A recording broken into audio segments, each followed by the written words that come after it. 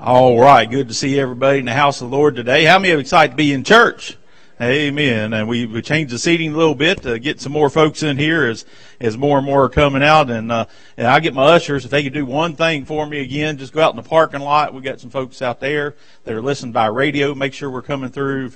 If we're not, interrupt me, and we'll try to figure that out. But I tested everything this morning. I think we're all good, and so anyway, glad you're here with us today. Let's just go to the Lord in prayer and ask Him to bless our service. Father, what a privilege it is. Again, Lord, we take for granted the ability the health to come to church. We want to praise you for our health. We want to thank you for this building that we have to assemble in and to worship and praise you in, and to learn more about you, to open up the Word of God and share it together. And I just pray today, Lord, that you just bless every aspect of our service. I pray, Lord, for the singing, that Jesus will be glorified and magnified through that.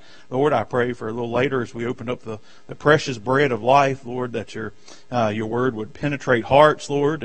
And today as we do a little checkup, Lord, we would find out where maybe a little spiritual checkup on some areas that in our lives, Lord. If there's something in that checkup that has a warning sign, Lord, I pray we get that straight. And Lord, I do pray if there would be one or maybe several here today who's never had a day where they realized they were a sinner and turned and put their trust in you, that today would be that day before it's eternally too late. I pray now that you'd bless our service. I pray that Jesus would be glorified and magnified, and all God's people said, amen. All right.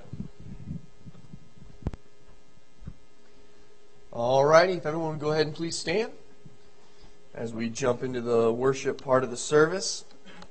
Starting with He is exalted, and that's what we want to do. We want to exalt the name of Christ. So please join us. We sing He is exalted. He is exalted, the King is exalted on high. I will praise Him. He is exalted, forever exalted, and I will praise His name. He is the Lord, forever His truth shall reign. Heaven and earth rejoice in His holy name. He is exalted, the King is exalted on high. When I survey the wondrous cross on which the Prince of Glory died, my richest gain I count but loss, and pour contempt on all my pride. See from His head His hands, His feet, sorrow and love flow mingled down. Did e'er such love and sorrow meet, or thorns compose so rich a crown? Were the whole now of nature mine, that were a present far too small. Love so amazing, so divine, demands my soul, my life, my all. Because of the wondrous act of love that Christ showed on the cross, we have forgiveness of sins already committed. We have victory over all of our sins today and a hope for the future. We have so much to be thankful for, but the one whom we must be most grateful and thankful for is Jesus Christ. Let's give thanks. Give thanks with a grateful heart. Give thanks to the Holy One. Give thanks because He's given Jesus Christ, His Son. Give thanks with a grateful heart. Give thanks to the Holy One. Give thanks because He's given Jesus Christ, His Son. And now let the weak say, I am strong. Let the poor say, I am rich, because of what the Lord has done for us. And now let the weak say, I am strong. Let the poor say, I am rich, because of what the Lord has done for us. Give thanks. Thank you for singing. You may be seated. Amen. Just take a second, look around you, wave at somebody that you haven't seen in a while. Good to see some faces I haven't seen in a while, and excited to see you here as Brother Tony heads up to sing the special this morning. Just want to, again, welcome everybody to church. If you're a guest with us today, thank you for being with us. Our ushers work hard to give out guest cards when you come in. It's even harder now. You're coming in masked. We don't even know who you are. Amen. And so you're safe to go rob a bank. We have no idea whether you're here or not when you come in with that mask. So that gives Brother Perry an out. That's what it does. Y'all know what you know what he does. He asks every week if he's not sure. His job is to ask, "Have you been here before?" And so many times that's embarrassing. If you ask somebody that's been here a couple times and they have been here, he's got an out for a long time because you're wearing a mask. He don't know who you are anyway. So give him a break. He's just doing his job. And so, but I'm glad to see all of you today. Well, Brother Tony's going to sing our special this morning. Good to have him here today. Looking forward to this. All right.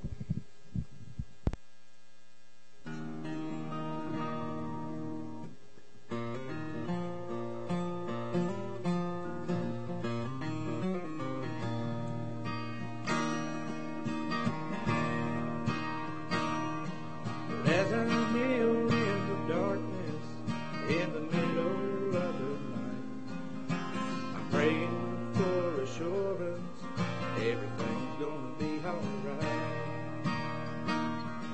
And as I face another battle out in front of me, Lord, I'm praying this time that I won't go with me. That's when he says, do you remember just where I brought you from?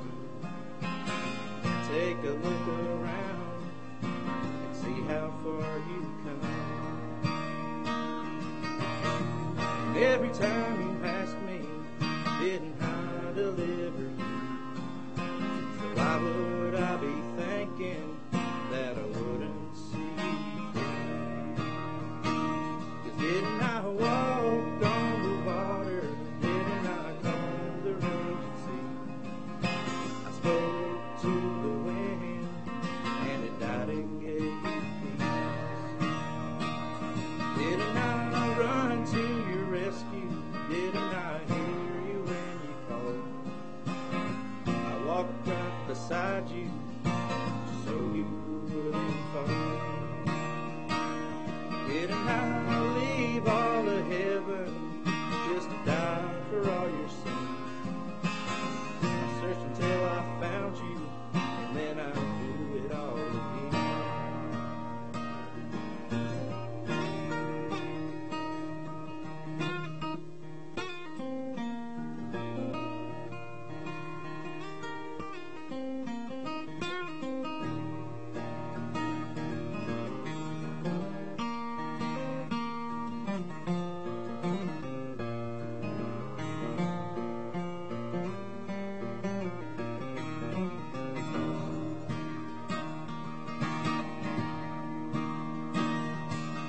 Now she's talking to the Father in a house that was once a home. The bills are coming in, Lord, and 6 days just ain't that long. Then she hears a voice that's soft and still say, I moved like that before. I'll do this little thing for you, and then I'll do a whole lot more. 'Cause didn't I walk on the water? Didn't I calm the waves? I spoke to the wind, and it died and gave me peace. Didn't I run to your rescue? Didn't I hear you when you called? I walked right beside you, so you wouldn't fall. Didn't I leave all of heaven just to die for all your sins? I searched until I found you, and then I'll do it all again. Didn't I leave all of heaven just to die for all your sins? I searched till I found you, and then I'll do it all again.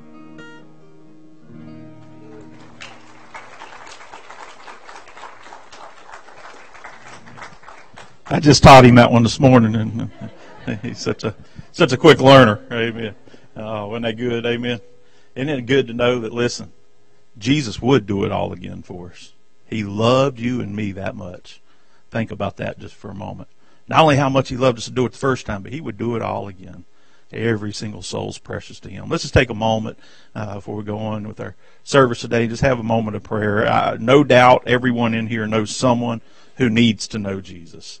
There's no doubt everyone in here has someone who has never trusted the Lord, that you're concerned about their soul, you're concerned about their eternity. And let's just take a moment while you're in your seats, and let's lift up a couple names that are on your heart and specifically for their salvation.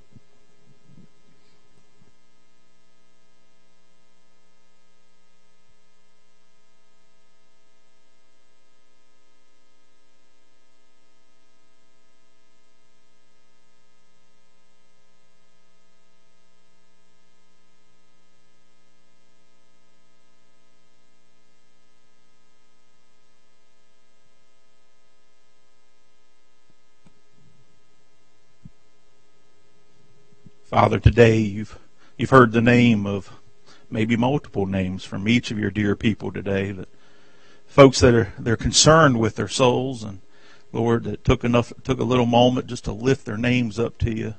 And Lord, we pray that you'd give opportunities either to these folks or to other folks to put them in the path of that name that was mentioned.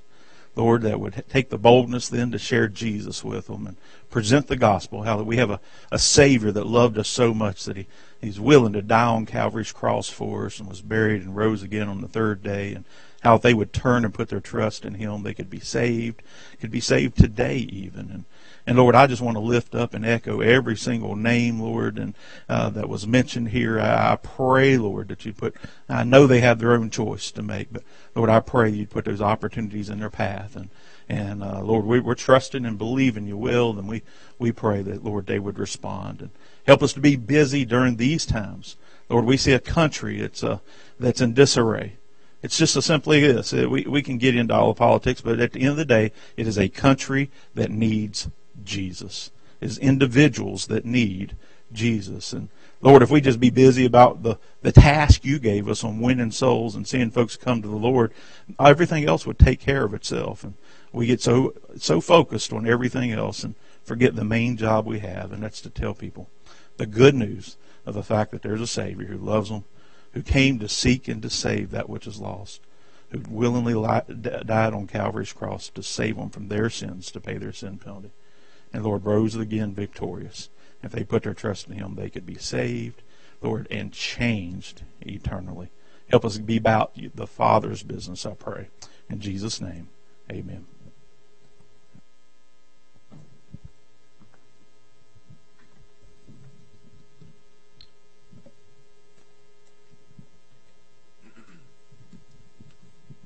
I was listening to a sermon this week, and the preacher spoke on how it's great to memorize Scripture, and it's wonderful to read it, and we should indeed do both. But we really do need to be praying that God would open up His Word to us. The Bible's a spiritual book, and if the Holy Spirit isn't showing things to us from it, then all we are doing is memorizing. All we're doing is reading. And that's the whole point of this song, is to speak, O Lord, asking God to show us through His Word something to change our lives. So please stand as we sing, Speak, O Lord.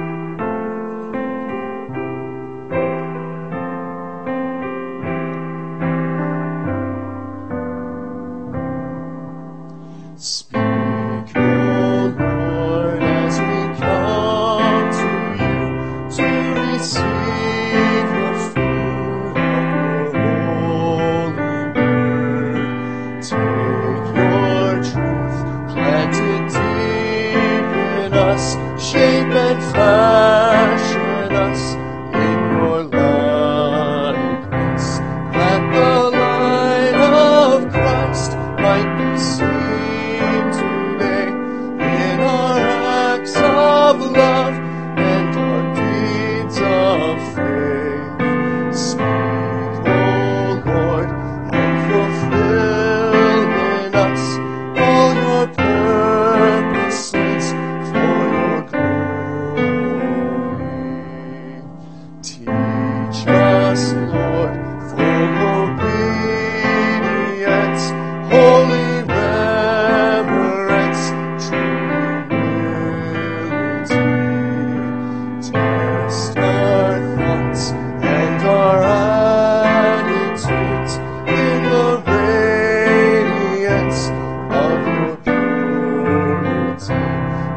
our faith to rise, cause our eyes to see your majestic love and authority.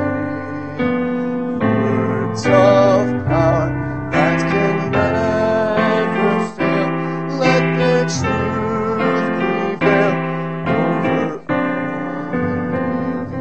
unbelief. Speak, O Lord, and renew our minds. Help us grasp the heights of your plans for us.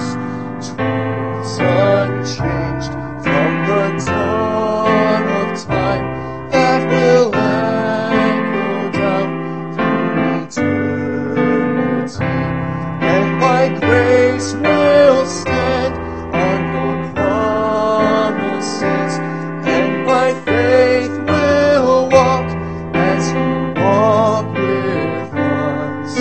Speak, O Lord, till your church is built and the earth is filled with your glory. Thank you for singing. You may be seated.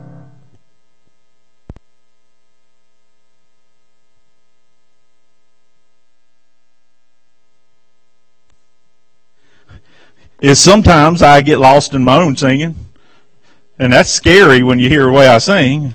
Then sometimes I just get to thinking about what I'm getting ready to preach, and I forget, hey, I got a job to do here, and keep clicking and so forth. But take your Bibles this morning and turn to Acts chapter number 24. Acts chapter number 24. That's where we'll be this morning, and pray you've had a great week, and looking forward to today and something the Lord put on my heart. About a year ago, I don't know how long ago, to be honest with you, I did a study on our midweek service, and we took a look at what the Bible says about the conscience. And I don't have time to go through that whole study by any means, but we're going to give you some snippets that come that the Bible talks about today, and because I think it's time. We've been kind of just disarray this year. How many of you say 2020 has just been a year of disarray? We can all agree with that, right? And it's time, maybe for, I'm thinking about as auto centers, some that had closed are starting to open back up, and, it's time for many people to get their cars checked up, right? Your oil hasn't been changed, your tires maybe need new tires and all that for a while, and many of you that haven't gone to your doctor in a while, and it's probably time for a little health checkup, right? Checkups are good things. Well, today I want to do a spiritual checkup, if you would, and we're going to find that in the Word of God. And I want to talk about this and preach on simply what I call this a conscience checkup, a conscience checkup. And Acts chapter 24. Let me give you the context quickly, and we'll read the main verse that I want to get kicked off with here in just a moment. But what's going on here, the Jewish leaders are making really a formal accusation against the Apostle Paul, and they've gone to Felix, the governor, at this point. In fact, Ananias, who's the Jewish high priest, is at the time he hired a guy by the name, I can't ever say his name, but Tertullus, and he was an orator, he was a lawyer, and the idea was he was hired to accuse Paul, and in our text he accuses him of being a pestilent fellow. Y'all say that. That's a good, go call somebody a pestilent, you're a pestilent fellow. We don't use those words. You know what he's saying? You're a troublemaker. That's what he's saying. They're accusing Paul of being a troublemaker. You've been accused of that. You live for Christ long enough, you're going to be accused of that in the time we're living in. And as we read Acts 24, you almost get a sense of there's some animosity, I guess, from the high priest and those who disagree with the Apostle Paul. And it's all because mainly of this. Here's all Paul was simply doing. He was preaching the death, the burial, the resurrection of the Lord Jesus Christ. And they didn't like the gospel being preached. The gospel is still offensive today to the lost world. It was offensive then. He's basically on trial for being a godly man and for doing what God had called him to do and to preaching the gospel of the Lord Jesus Christ. And so all the accusations are made. And then Paul says here in our main verse to get us kicked off today, makes a statement in Acts chapter 24, verse 16. A statement that I'm telling you what is powerful. A statement that listen, I pray that one day, I don't think I'm arrived at this point yet spiritually, but I pray one day a statement that I'll be able to make.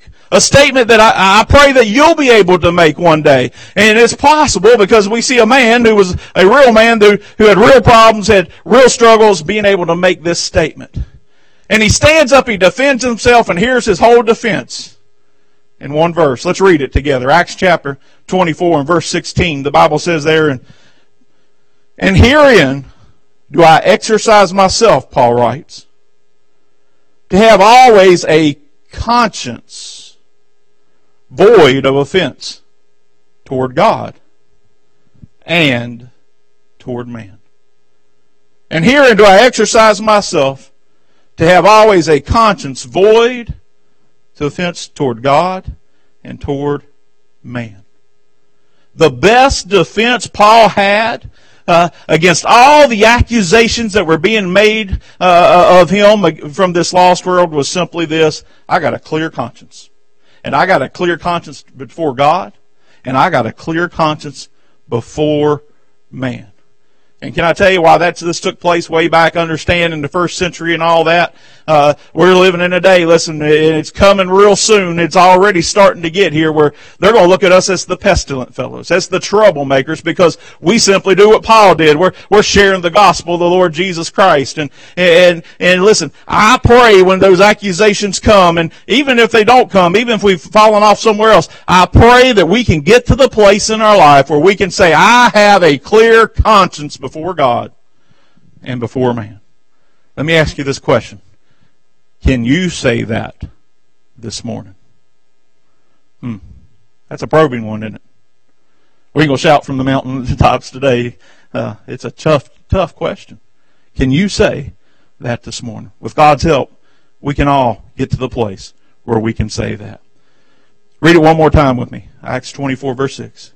And herein do I exercise myself to have always a conscience void of offense toward God and toward man. So to figure this out, let's do a conscience checkup today. That's what I'm calling this message, a conscience checkup. Well, the first thing we need to understand is what in the world is a conscience in the first place? Look with me as we look at the conscience defined. This is one of those words, I tell you, you could read about 50 different writers are all going to say something a little different, and we got ideas about what it is. But let me just tell you right off the bat, the biggest mistakes that Christians often make is equating their conscience with the Holy Spirit. The Holy Spirit and your conscience are two different things. Now, the Holy Spirit uses your conscience, if it's clean, but we're going to learn more about that. Understand right off the bat, they're not the same thing. And so we have people going around today saying, listen, just follow your conscience. Let your conscience be your what? Now we're going to find out. That may or may not be good advice. So what is a conscience then? If we're talking about, let's look at, what is it? Let's go to Webster. He's a good spot to always start and see how he defines the word conscience. He said it this way. He said, it's the inner sense of what is right or wrong in one's conducts or motives, impelling one toward right action. The Greek word used here for the word conscience literally means this, to know together. In other words, the conscience it's really a gift of God to all men that God wants to use to influence us to do right. Proverbs 20 verse 27 says this, the spirit of a man is the candle of the Lord, searching all the inward parts of the belly. And so the conscience gives mankind the power of moral judgment. This is important. The power of moral judgment. So how can two people that have been given a gift of a conscience, the power of moral judgment, end up having two completely different views? Now listen, those folks that are looting and doing whatever mess they're doing, they're following their conscience. They got strong convictions about what they're doing. And you and I that say, listen, that's a bunch out of hell. Can I get an amen there? Honk your horn or something. We're following our conscience. Well, how come the conscience are leading people different ways? Because what matters is what shapes your conscience. And we'll get to that in just a moment. So the conscience defined, someone else said this, I like this. Your conscience is the window that lets the light in. The window that lets the light in. My clicker's already quit working. How's that happen? The window that lets the light in. And so here's the idea with the conscience. It's simply this. It's our conscience is not infallible. It's not the Holy Spirit. He's infallible, amen, incapable of error. But it is the source of revelation in our life about what we think is right or wrong.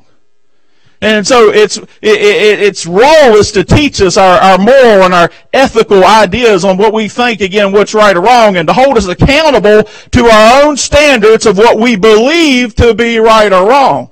That's the problem with the conscience at times, because listen, it can be, as we'll see in a minute, it can be a good one that it's shaped on the Word of God and one which we should follow, but it can also be shaped by something else. If our view of right and wrong is actually wrong, and we're following our conscience, guess what we're going to do? We're going to do what? Wrong. Pretty simple, right? And so this is why this is such an important thing to take about and talk about having a conscience checkup. The conscience, listen, of someone that's taught the Bible and the Word of God it'll lead you down the right road. But the conscience of someone that's taught Islam, guess what their conscience is going to teach them if they're a strict follower of the Quran? That you and I ought to be killed. Right? But they're working under their conscience. You see the difference? And so make sure we just understand the idea. So listen, the conscience is someone that's taught that cursing and getting drunk and living it up a wicked life and sleeping around is okay. Guess what? To them it's okay. But the ones that have been taught for the Word of God will say, no, it's not okay. And so our conscience can't ever really be our complete guide. What's got to guide us is the thing that's working in our conscience. And so here, I think you got the idea. We'll go on here. Here's the key though. Everything in this world, mark it down, everything in this world is competing to influence your conscience. If your conscience is what you make your decisions of right or wrong, if your conscience is your moral guidelines of where your line is that you won't cross and the things you won't do and the things you think are right that you do, then here's the deal. Everything in this world is competing to influence your conscience, because if they can teach you it's all right, guess what? You'll think it's all right and you'll do it. But if they can teach you it's not all right, then you won't do it. And so everything, including the Holy Spirit. The Holy Spirit's job, He is trying to influence your conscience. Listen, Satan and your flesh in this world, they're trying to influence your conscience. Everything in this world is competing for your conscience. Listen to what the Bible says about God's trying to influence. He says in Hebrews 4:12, for the word of God is quick and powerful and sharper than any two-edged sword, piercing even the dividing of soul and spirit, and is the joint and of the joints and marrow, and is the discerner of the thoughts and the intents of the heart. The Holy Spirit's competing with it, but so is the devil, and so is the flesh, and everything's competing to influence your conscience. So here's the ultimate way you get victory. Listen to me carefully. I know this isn't one of those swinging from chandelier ones, but I'm telling you, you'll get some help if you pay attention to this one, because it's straight from the Word of God. Listen, here's the ultimate thing. It's not so much, do you follow your conscience? That's what the world teaches. That's really not as important. That's important, but it's not as important. Here's what ultimately is important. It is who or what is influencing your conscience. Does that make sense? So if your conscience is being influenced by the Holy Spirit of God, listen, the difference between the victorious man, the spiritual man, and the defeated man is simply this: who is controlling their conscience? Is it the Holy Spirit of God because the person's in the Word of God and walking in the Spirit of God, or is it the world? The victorious one is allowing the Holy Spirit to influence it. The ones living defeated is allowing the world system to influence their conscience. Listen, both of them are following your conscience. Does that make sense? So really, that question is which one's influences. So we see here the conscience defined. But let's get to the Bible real quick, because I want you to see this, the conscience delineated. It's hot in here. Anybody else hot? You know the good part about not wearing that lapel mic anymore is I can take my coat off now. I couldn't do that before. All my stuff was hooked up. The conscience delineated. What's the Bible speak about conscience? Let's look quickly with me. We'll have a quick Sunday school and we'll get some help here in just a little bit. First of all, it speaks about a good conscience. Look over at Acts 23 and verse 1 with me real quick. Flip over to Acts chapter 23 and verse 1. In fact, the Bible speaks of 4 different consciences in the Bible. And I really think there's stages that we can go down as we go down this path of maybe making some mistakes. And someone once said a good conscience is like a soft pillow. How many of you know, listen, when that conscience clean, isn't it nice? You can lay your head down at night, your mind's not spinning, you're not worried about everything under the sun, you're not under conviction from the Holy Spirit of God. You can just lay your head down and say, I am clean, I am clean, I am clean, and rest peacefully. How many of you like those nights? How many of you say, I got that night every night? Making sure we ain't got no liars in here, amen. But isn't it nice when we do? Isn't it a wonderful thing when we're there? Ben Franklin said this, a good conscience is a continual Christmas. I thought that was a pretty good quote. Paul was not perfect. Y'all understand that? He was a man just like we were. He was a man who had to be saved just like we did. But Paul was a man that after his conversion, he did not allow sin to linger in his life. Look with me at Acts 23 verse 1. Here's what Paul says, and Paul earnestly beholding the council, earlier when he was on trial before he got to this trial, and here's what he said. Men and brethren, I have lived in all, look at the next 2 words, good conscience before God until this day.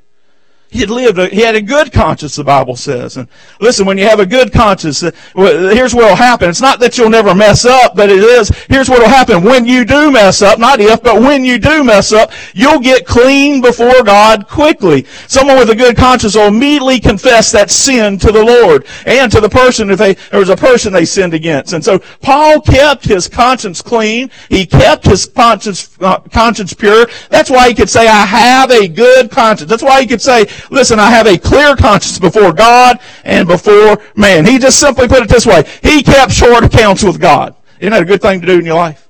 I'll tell you, I'd say this all the time, but I like to keep short accounts with God. I never know when I'm going to need Him next. I know we need Him every moment, every day, but you know what I'm talking about. You never know when that next moment, boy, when you're going to need wisdom from the Holy Spirit of God.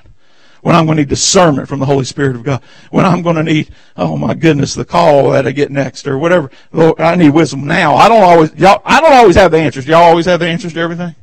But I serve a God who does. And when I'm walking with Him, can I tell you, when I'm clean before Him, when my conscience is pure and good, then He can talk to me. He can work with me. He can lead and guide and influence my conscience to make the correct decision. That's when you have a good conscience. Paul kept his clean. Listen, when he messed up, he fessed up. He got it clean. And he even taught the importance of this. He wrote in 2 Timothy 1:3, he said, I thank God whom I served from my forefathers with a pure conscience, that without ceasing I made remembrance of thee in my prayers night and day. He also instructed his protege Timothy to keep that as a priority. In 1 Timothy 1, verse 18, he says, this charge I committed to thee, son Timothy, according to the prophecies which went before on thee, that thou by them mightest war a good warfare, holding faith and a good conscience. He said, Timothy, listen, everything else is important, but the most important thing for you is to make sure you hold a good conscience. So Paul understood this, no doubt, because you remember who he was before he got converted. He was the one killing Christians. He was the one that was being pure. He was Saul who persecuted the church. And listen, he went from all that wickedness and evilness. And once he got converted, he understood the truth. And I tell you what, he didn't want to go back there. He wanted to maintain a good conscience. And so he went around preaching to his preacher boys, keep a good conscience. Hey, I can say I got a good conscience before God. And because here's the importance of it. Listen to me carefully. Now, a good conscience, a pure conscience, it not only is good spiritually, but it'll help you physically. You'll catch that? I want to tell you, there's a lot of health problems because people are all bound up, stressed out, many times because they've never gotten a clear conscience before God or man. And we don't have to live like that. Isn't that good news to know? We don't have to live like that. We have a good conscience. We see that. Listen, when Paul messed up again, he fessed up, but the Bible talks about another conscience. Go with me quick. Talks about this one, a defiled conscience. A defiled conscience. And I want to tell you, this is a stairway down. Hey, I like to usually talk about stairways up. Amen. Let's build up. But unfortunately, the Bible here is talking about stairways of going down and down and down. That's what it's talking about. Hey, how do I get a good conscience? Well, I tell you what, the day you got saved, the day you admitted to confess to God and agreed with God that you were a sinner and put your trust in the fact that Jesus died for you and rose again from the dead, the day you got born again by the grace of God, can I tell you, at that moment right then, you had a perfect good conscience. Don't know that? And we can stay there when we fess up, when we mess up. But let me tell you what starts to happen in our lives. We start to allow a little bit of mess to come in our lives. Things that we once would have never thought about. We start to allow. And the Bible talks about this conscience, calls it a defiled conscience. Titus chapter 1, verse 15. Let me read to you there. If you're there, you can read along with me. The Bible says, unto the pure, all things are pure. But unto them that are defiled and unbelieving is nothing pure. But even their mind and, what's that next word? Conscience is defiled. They profess that they know God, but in works they deny Him, being abominable and disobedient, and unto every good work reprobate. That word defiled really means made dirty. Listen, when our conscience is, we told you earlier, one of the quotes I like about it, it's the window through which the light comes, and it's a good way to look at it, I think, to put it in sense that makes sense to us. And listen, our conscience, that window that the Holy Spirit comes through, when it starts to get a little bit dirty, guess what? Not as much light comes through it. Does that make sense? And when we're talking about defiled conscience, I think we're talking about on the inside here, the hidden, the matters of the heart, the thoughts and the intents. It's not necessarily the stuff. We're not at the stage where it's all showing up out on the outside for the whole world to see. It's that stage where you start to maybe listen to things you shouldn't have listened to, things you would have said no to just a few months ago or a year ago. Hey, you start looking at things that you shouldn't look at, things you would have said no to a few months ago or a year ago. You start talking and using words you wouldn't have normally said a month ago and so forth. You start hiding things from your spouse. You start holding grudges. You start having unforgiveness and bitterness in your heart. Nobody can really see it going on, but it's inside of you, burning you up inside. Can I get an amen? Somebody's been there, haven't we? Your conscience is starting to get defiled. Hey, let's do a checkup. You need to know when this starts to happen, you're heading down the wrong road. When you get back to having a good conscience. It's time to get it clean, because I'm telling you, this is a spiral that can get out of control. All of this right now is on the inside. How many of you know your car windows? I want to tell you what. It doesn't matter how much you clean up the outside. Listen, you can go to the service station every time you put gas in your vehicle, clean that window on the outside. You know what starts to happen on the inside of that window? No matter how many times you clean the outside? There's a haze that gets up on there. I used to accuse my wife of smoking in my vehicle. She doesn't. I'm just kidding. She doesn't smoke. But you know that haze, it gets up there. And you know, here's the thing. When it's dark and you drive, you can't even tell it's there, can you? All of a sudden, the light hits your window. And the outside's clean. I just cleaned it. But I haven't cleaned the inside. That light hits the window, and all of a sudden, I mean, it's so glared up, I can't see anything. Y'all, can I get a witness? Anybody been there? Have you? That's the idea. That's the principle. Once you get up, when our hearts get defiled, listen, the whole world outside can't see it. You can look clean, smell clean. Everybody think you got it together. But you know, and God knows when the inside starts to get dirty. And when the light of the leadership or the influence of the Holy Spirit of God can no longer penetrate through the way it used to do, He's losing His influence on you. And the world is gaining their influence on you. If you're with me, say amen. I know it's a thinking message, but stay with me this morning. I believe we'll get some help. And listen, think about that every time you see the car. I want you from now on, when that inside's all messed up a little bit, I want you to think about, hey, that could be my heart. God, please, I pray I don't have a defiled heart now. If I do, let me get it clean. Let me, again, fess up, Lord, that I've already messed up. Because I want the Holy Spirit to have full influence on me. And it starts happening because you start tolerating stuff you didn't once tolerate.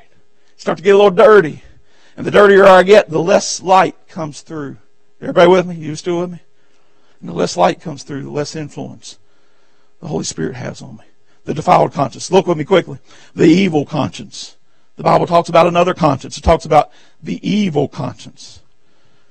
Again, this is, I believe, a stairway heading down to a bad place. You say, what's the difference? Well, let's read it first in the Word of God. Hebrews chapter 10. It talks about this evil conscience. See, the defiled conscience is the result of, that occasional allowing sin that you once wouldn't have allowed in. The evil conscience comes when we start to make a habitual habit of it. A habitual allowance of that sin. Y'all know what I'm talking about. When you mess up a little bit, that's when it starts to get just a little defiled. But some days you say no, some days you say yes. But listen, when you get to the place you start saying yes all the time, you've probably made that step from the defiled conscience down to the evil conscience. Hebrews chapter 10, verse 22 talks about this. It says, let us draw near with a true heart, in full assurance of faith, having our hearts sprinkled from an evil conscience, and our bodies washed with pure water. Let us hold fast the profession of our faith without wavering, for He is faithful that promise. How many are thankful God's faithful? Amen. Hey, He said, listen, here's the good news. The good news is the verse says we can still get clean. Y'all see that? The good news, hey, we're not done yet. Hey, we've spiraled out of control. I'm telling you what, we went from a good conscience to a defiled one, and now it's so messed up that, listen, it's not just hidden on the inside. Everybody else is seeing you're all messed up too. Can I get an amen? It's showing up on the outside. That's where you are at this point. And it went from occasional allowance to now you're just doing it habitually. Now, guess what? The conviction of the Holy Spirit that you used to feel when you messed up just a little bit, you don't even feel that much anymore. You can almost live in it now. Very little conviction. You want to know why? Your window's so doggone dirty, almost no light is getting through. Are you with me still? It's a spiral when we get out of control with it. And we're living in habitual sin. It's no longer just the heart level. It's also on the outside level. A great Bible illustration of this is Lot. How many of you know the account of Lot? I don't have time to go read through it and all that stuff. I want to tell you what. The Bible tells us he was a believer. The New Testament commentary says he was a just man and a righteous man. That doesn't mean he was good. That means God that saved him was good. Amen. But Lot made a lot of disastrous choices in his life, and I believe he damaged his conscience, and he went down this wrong road. Listen to what the Bible says, 2 Peter 2 and verse 7, and the Bible says, and he delivered just Lot, vexed with the filthy conversation or lifestyles, what that means, of the wicked.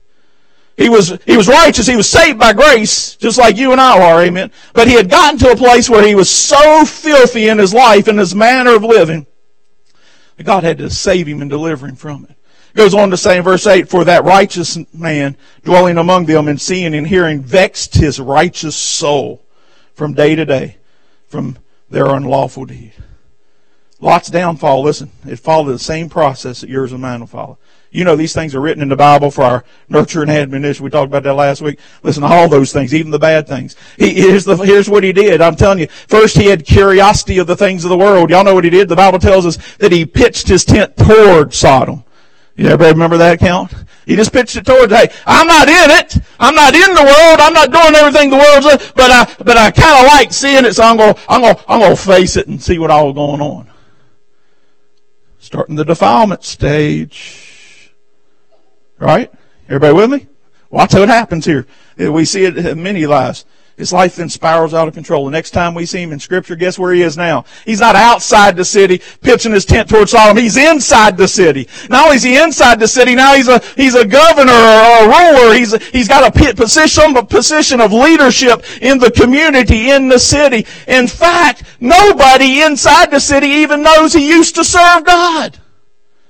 Even his own children, they got married, and they laughed at him when he went and told them God's going to destroy the city. He lost his complete testimony. How did all this happen? Well, here's a man that had a good conscience, saved by the grace of God. He pitched his tent towards Sodom, started allowing a few little things to happen that we would have once said no to. Next thing you know, he's just flat living in it. See the progress? Good conscience. Defiled conscience. Now he's got a complete evil one. No one even knows. His own kids wouldn't believe the warning from him because he lost his testimony. And that, actually, it's a chapter closed. The last recorded event of Light's life. He gets drunk. Ends up having incest with two of his daughters. How did he get there? And the Bible called him righteous, just, saved man. Because he didn't do a conscience checkup. He didn't fess up when he messed up. He didn't maintain and develop a good conscience. What he kept doing was simply this. No big deal. I know it's a little defiled, but nobody else can see it. It's just in here. Not a big deal. Right? You don't know it. You think I got it all together. Look, I got a vest and suit and tie on. I got it all together, right? Inside there were some problems, though. And that led him to the next step. He's flat living in it. Lost his testimony for his own family. What a horrendous thing. Can I encourage you before we go any further? If the Lord's already convicting you about something that you would have said no to a long time ago, that you're just starting to occasionally allow, you've entered the defile stage. Get it clean. Don't get to the place where it becomes an evil one. Listen, he can still clean you up, but I'm telling you what, it's getting harder and harder and harder because your window's dirtier and dirtier and dirtier, and that light of the leadership and the influence of the Holy Spirit of God is getting less bright, having less pull on you than it used to. Y'all know what I'm talking about, right? Because there's another stage I don't want anybody to get to. And the Bible calls this the seared conscience. The seared conscience. I said evil twice. That third one's, write that fourth one. It's a seared conscience. 1 Timothy. Write this down. Don't go off the screen. I messed that all up. 1 Timothy chapter 4. Is the verses. 1 Timothy chapter 4, verses 1 and 2. The Bible here talks about what I think is the final stage. A seared conscience. The final step of that downward spiral. The word seared literally means burnt on the surface. cauterize like they do with blood vessels that are leaking, and they cauterize it and burn it up and harden it, if you will. So it's talking about our heart and our conscience. Here's what it's saying. It's gotten so hard that there is almost zero, if any, conviction anymore. Your window's gotten so dirty, listen, you might as well throw a blanket over it because no light's getting through. Everybody still with me? Bad place to be. Everybody, 1 Timothy 4, now let's read it. The Bible says here, Paul writing to his protege, Timothy again, he says, now the Spirit speaketh expressly that in the later times some shall depart from the faith, giving heed to seducing spirits. Remember, they're both trying to influence you. Y'all with me? The Holy Spirit's trying to influence it. The world system, the devil, his ungodly spirits are trying to influence. It's a fight trying to influence your conscience. Both shall depart from the faith, giving heed to seducing spirits and doctrine of devils, speaking lies and hypocrisy, having here it is, their conscience seared with a hot iron. Burnt on the surface, hardened is what it's talking about. No longer is conviction between right and wrong, even felt anymore. Listen, how many of you play guitar like I do? Never mind. I play like Tony does. Y'all just don't ever get to hear it. When I turn the radio on, I play like he does anyway. No, what I've noticed about guitars, when I used to play a little bit anyway, and I guarantee you go grab Tony's hand right now. Go grab his left hand. Look at his left fingers. The end of his fingers have calluses on them. I guarantee you they do. Any man picks as much as he does. You know what happened? His fingers have gotten seared.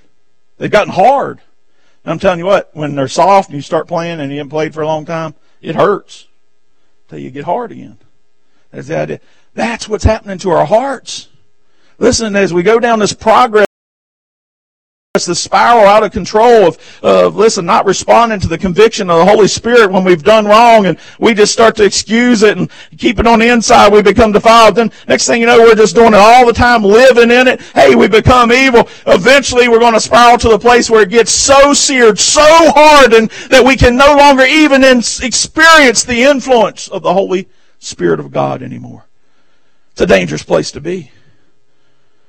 You lose your ability to have even logical reasoning. Turn your news on. This explains a lot.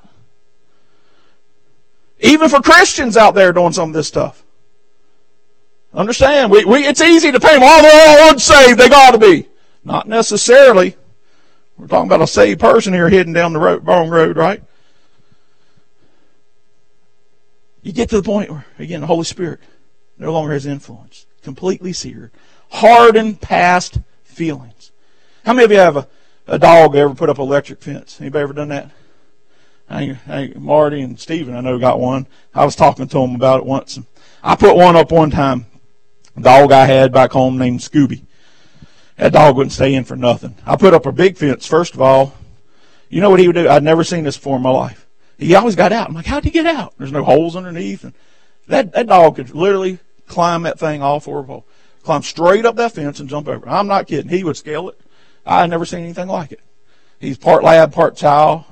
And he was a climbing fool, I can tell you. So I tried a little electrical fence. And y'all know kind of how it works. You put a little shock collar on them. We'll get letters from PETA now.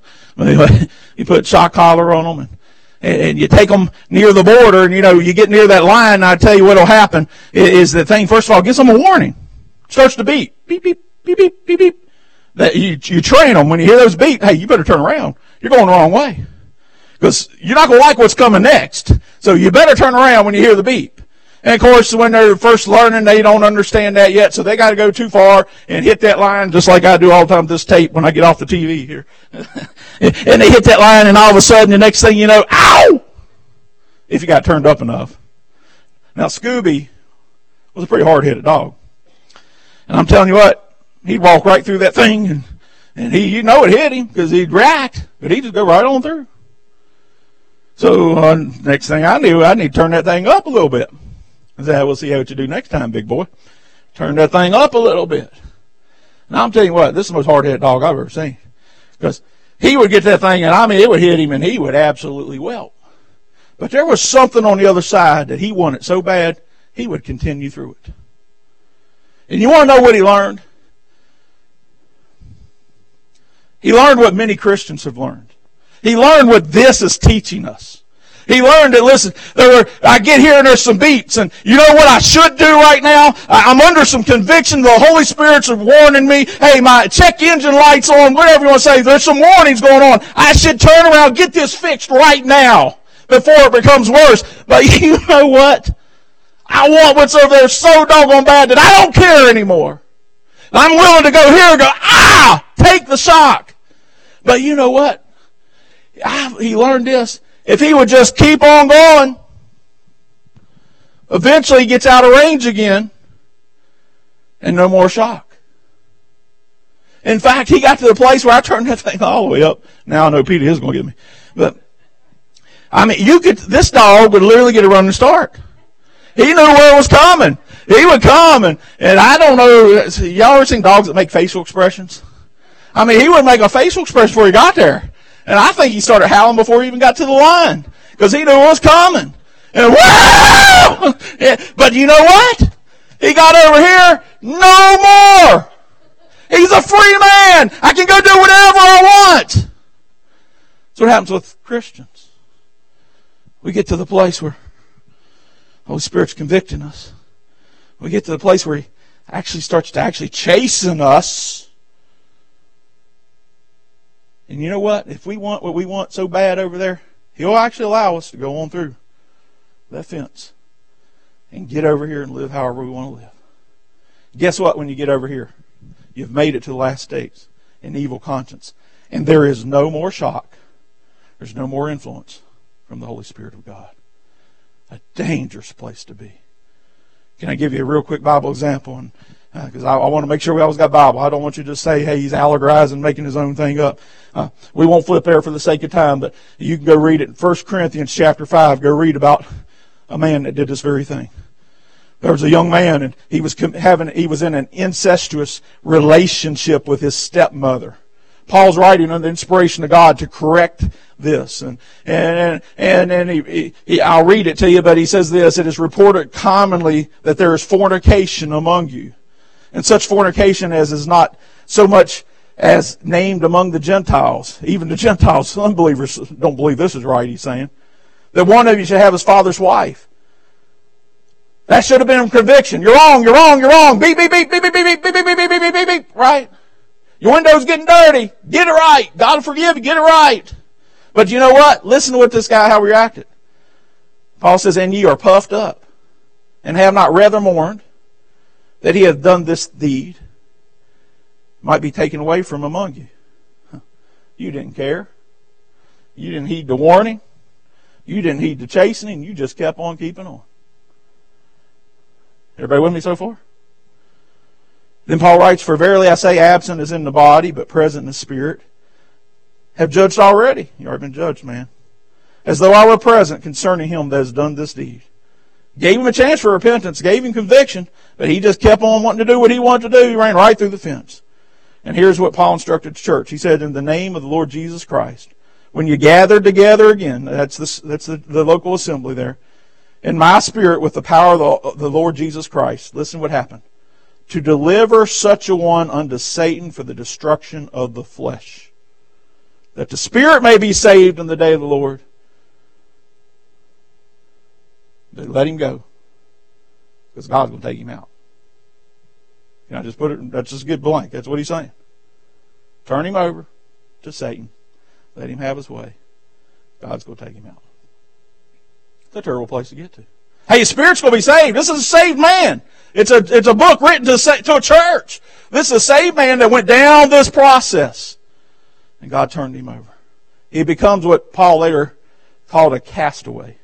In 1 Corinthians 9:27, he said this, but I keep under my body and bring it into subjection. That's Paul. He's responding when the alarm goes off. Listen, when he gets a little defilement, he gets back in control. He fesses up, and when he messes up, he brings it back under control, under subjection. He says, here's why I do it, lest that by any means, when I have preached to others, I myself may be a castaway. Paul was even saying, listen, it is possible for me to go from a good conscience to a defiled conscience to an evil conscience all the way down here. to a seared conscience. Paul said, I could even do that. The apostle that God used to write, under the inspiration of God, write over half our New Testament, he said it's possible for me to get to that place even. God forbid that I should be a castaway. That's why I bring my body back under subjection when the Holy Spirit of God tells me I was wrong. You say, preacher, what are you trying to say today? Let me tell you what I'm trying to say today. It's possible for every one of us to get there too. That's why we have to do conscience checkups. Listen. When we let it get a little defiled, we think it's not a big deal. Thank God the blood of Jesus can cleanse us, right? Thank God 1 John 1:9 still in there, written to Christians. If we confess our sins, He is faithful and just to forgive us our sins and cleanse us from all unrighteousness. That's how we fess up when we mess up, and that's how we get cleaned up when we've gotten dirty. That's how we get the inside of the window clean again. We get the Windex out of the Holy Spirit of God, and we confess it, and we clean that thing up, and we allow Him to clean it. And there it is again. We can see perfect. The light of the Holy Spirit has its influence on us again. But when we say, no, not me, I'm enjoying it too much. In fact, I'm enjoying it so much, I'm not just going to occasionally allow it. I'm going to allow it all the time in my life. I'm going to go ahead and move on down here and live in it, and that defiling becomes evil. And guess what? God's still convicting us, but it's not as strong because the window's dirtier, less light's getting in. And guess what? The beep's going off, and even the chastisement's happening. We're getting a little pain at this point, but you know what? We want what we want, what we want, what we want. Eventually we're going to get out here and we're going to be defiled and seared to the place we're so seared, we're so hardened that there's no influence anymore. So it's important for you and me and every one of us as a saved child of God to constantly be doing, getting too close to everybody, consciously be doing a conscience checkup. Let me ask you, how's your conscience today? How's your conscience today? Is it good and pure and clear? Or have you started to allow a few things into your life that you know are wrong? Nobody else knows about them, but you know they're there. Be careful. It doesn't take long before a defiled conscience goes down the step of becoming an evil conscience. And be careful. It doesn't take long before an evil conscience becomes a seared one. And you no longer have any influence of the Holy Spirit of God in your life. It's too dirty for the light to get through. And you're given over to Satan. Listen. I don't believe anybody here, I pray you're nowhere near that stage. That's why we're doing the checkup now. When the check engine light comes on, hey, get it right. You say, how do I get it right? Well, we get back to your text real quick. Let me give you just two thoughts and we'll get out of here. Here's how we get it right. We've seen the definition of the conscience, the delineation of the conscience, but lastly this, the development of a good conscience. How do we develop a good one? Well, you go back to your verse and Paul tells us back in, still got it marked here. I had to flip my Bible all over the place. Back in Acts 24 verse 16, he tells us exactly how to get right. He says, "And herein do I exercise myself." You say, whoa, he said exercise. Yeah, exercise. That means work, doesn't it? How many of you like to exercise?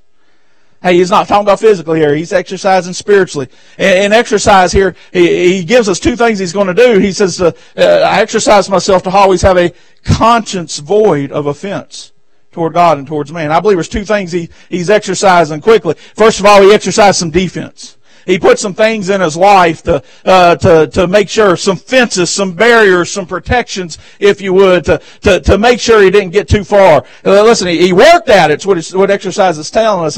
It's not telling you that, hey, you just show up. I don't get bigger muscles or flat abs just by saying I think I'm going to go to the gym. I got to show up, right?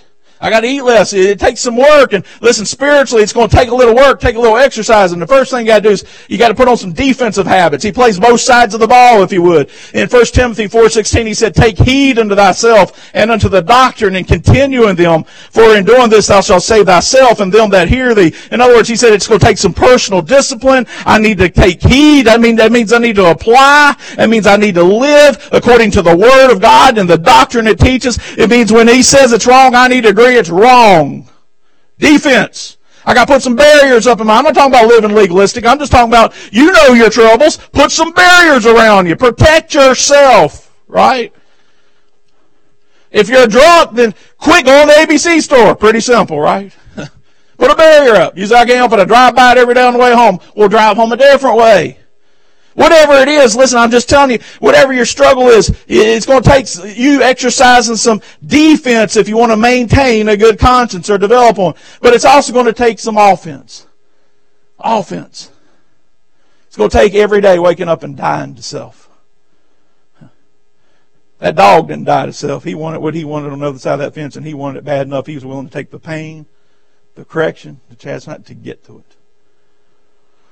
Die to self says, anything in my life, even if it's kind of okay, if it hinders my walk with Christ, it needs to go. All my ambitions, all my desires, all my lust, all my pride, listen, all that's about self. Paul said, I die daily. Then it takes that a little bit of offense of being filled with the Spirit of God. The Bible talks about, listen, and be not drunken with wine wherein is excess, but be filled with the Spirit. Hey, I got to be in tune with the Spirit. I got to be filled with the Spirit. I just like alcohol will control somebody. Here's what he's saying. I got to allow the Holy Spirit to control me. And the only way I'm going to do that is keep my window clean so all the light can shine through. And then I need to walk in that Spirit too. I need to walk in that Spirit. The Bible tells us in Galatians 5:16, this I say then, walk in the Spirit, and thou shalt not fulfill the lust of the flesh. Hey, you want to make sure you don't hit down that road of being defiled, then always obey, always allow the Holy Spirit to lead you. Walk in the Spirit instead of walking in the flesh. And you won't even be able to go down those steps. What a promise. All that would do. It's going to take some exercise. A good conscience not developed by just wanting one. I'm going to say that about 3 times. Y'all need to get that. All of us would say, if we got any semblance of Christ in us, we want a good conscience, right? Hey, all of us would say we want that. But it's not, just doesn't happen by just wanting one. It's going to take, you're going to have to work for one, is what Paul's saying. You got to exercise and put a little defense up. Hey, play a little offense. It's going to take both. You got to play both ways. How many of you played both ways when you played football? I'm telling you what, that'll wear you out. I'm telling you what, the spiritual walk is a battle. It's a war. And you better be on defense and you better be on offense both, if you want to maintain and develop a good conscience. Because I don't know about you, but I want to one day be able to say like Paul did, and herein do I exercise myself, to have always a conscience void of offense towards God and toward man. Even when I'm falsely accused, I want to say my conscience is clear. It don't matter. And it's not just clear before God. And it's not just clear before man. It's clear before God and man. Father, thank you for the Word of God today. Thank you for the lessons that it teaches us. And Lord, this is a preventive type message. Lord, this isn't geared towards anybody in the room. It's just something we ought to be doing on a regular basis. We ought to be doing a conscience check. Lord, it's so easy for us to allow little things in that, Lord, that start to defile us. Start to get the windshield dirty on the inside. That the light no longer comes through like it can. We can't even see out clearly anymore. And Lord, when we don't get that clean pretty quick, Lord, it don't take long till we're living in it on a daily basis. It becomes a habit. And Lord, we take that step down. That next step. Down to, Lord, our conscience has not just been defiled, but Lord, our conscience that it's turning into an evil conscience. And Lord, that's your last warning. Hey, that's when the fence is zapping us, Lord. That's when the correction and the chastisement of the Holy Spirit says, turn back now. But Lord, unfortunately, sometimes some Christians still won't heed. They go all the way to the place of a seared conscience. My prayer, my heart's desire is we'll never get to that place. My prayer, my heart's desire, Lord, is we'll never even get to the place where we have an evil conscience. That, Lord, when we mess up and we defile it just a little bit, that, Lord, we'll allow the Holy Spirit of God to clean the inside of our window by confessing, by allowing you to cleanse us from all unrighteousness once again. Lord, getting that fellowship back and developing once again through an exercise of both defense and offense a good conscience. Bless now the teaching and the preaching of your word to the hearts of your people in Jesus' name. Amen. If everybody would stand, eyes closed and heads bowed this morning. let me just simply ask this simple question. No one's looking around. This is not one where we're trying to embarrass anybody, nothing like that. How many would be willing to say this very morning, I'm going to be just blunt as I can be, preacher, right now God's brought something to my attention that I have a defiled conscience? How many would just admit that? Many, many hands. Many, many hands. Thank you for your honesty. Can I encourage you today, before it goes to that next step of evil, and certainly before it ever gets to the place of ever being seared, get it clean with God today. This altar's going to be open. I'm going to invite you. We're going to sing, and I don't know what we're singing. It's going to be more. We're going to do more of an invitation today, if you don't mind, brother. And why don't you just come do some business with God this morning? You can come on, step out right now. Come and spread out a little bit. We can do that. I'm telling you what, I don't care what the governor says right now. It's time to get some things clear before God. Amen.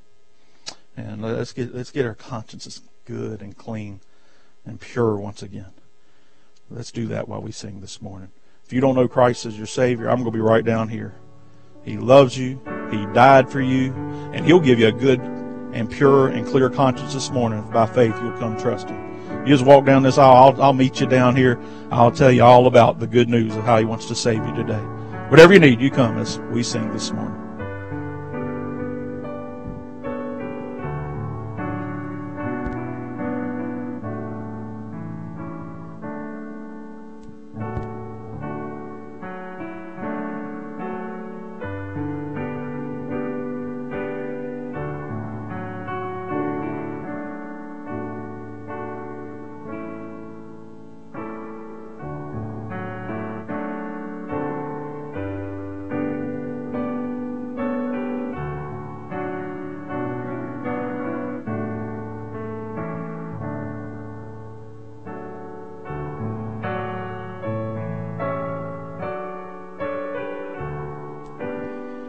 Can I encourage you to be sensitive to the leading of the Spirit this morning?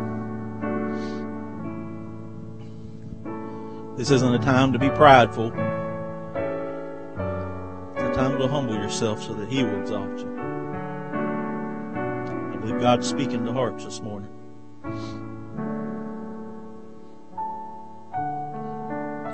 Let's get clean.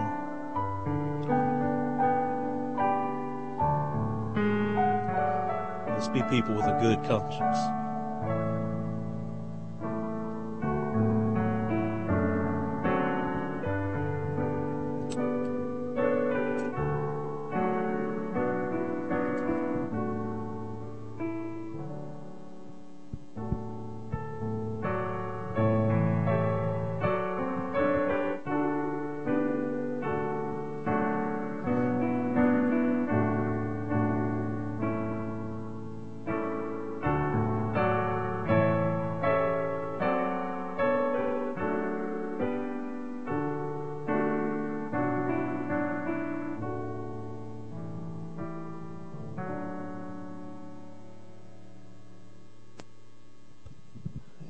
Be on the screen, but if everyone would please turn in the hymnal to hymn number 654.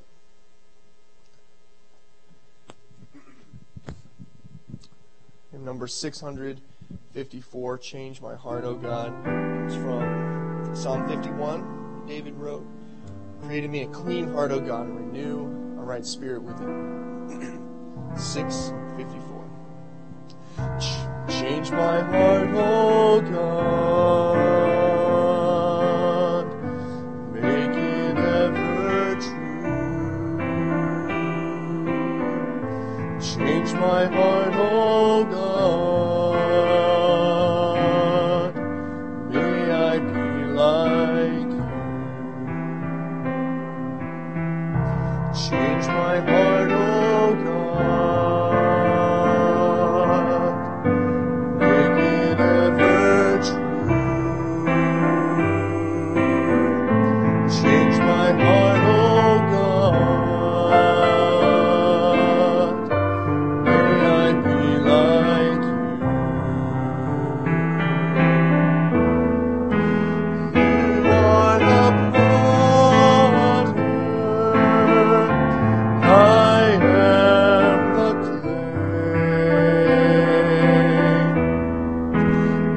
mold me and make me. This is what I pray. Change my heart, oh God, making it ever true. Change my heart, oh God, may I be like you.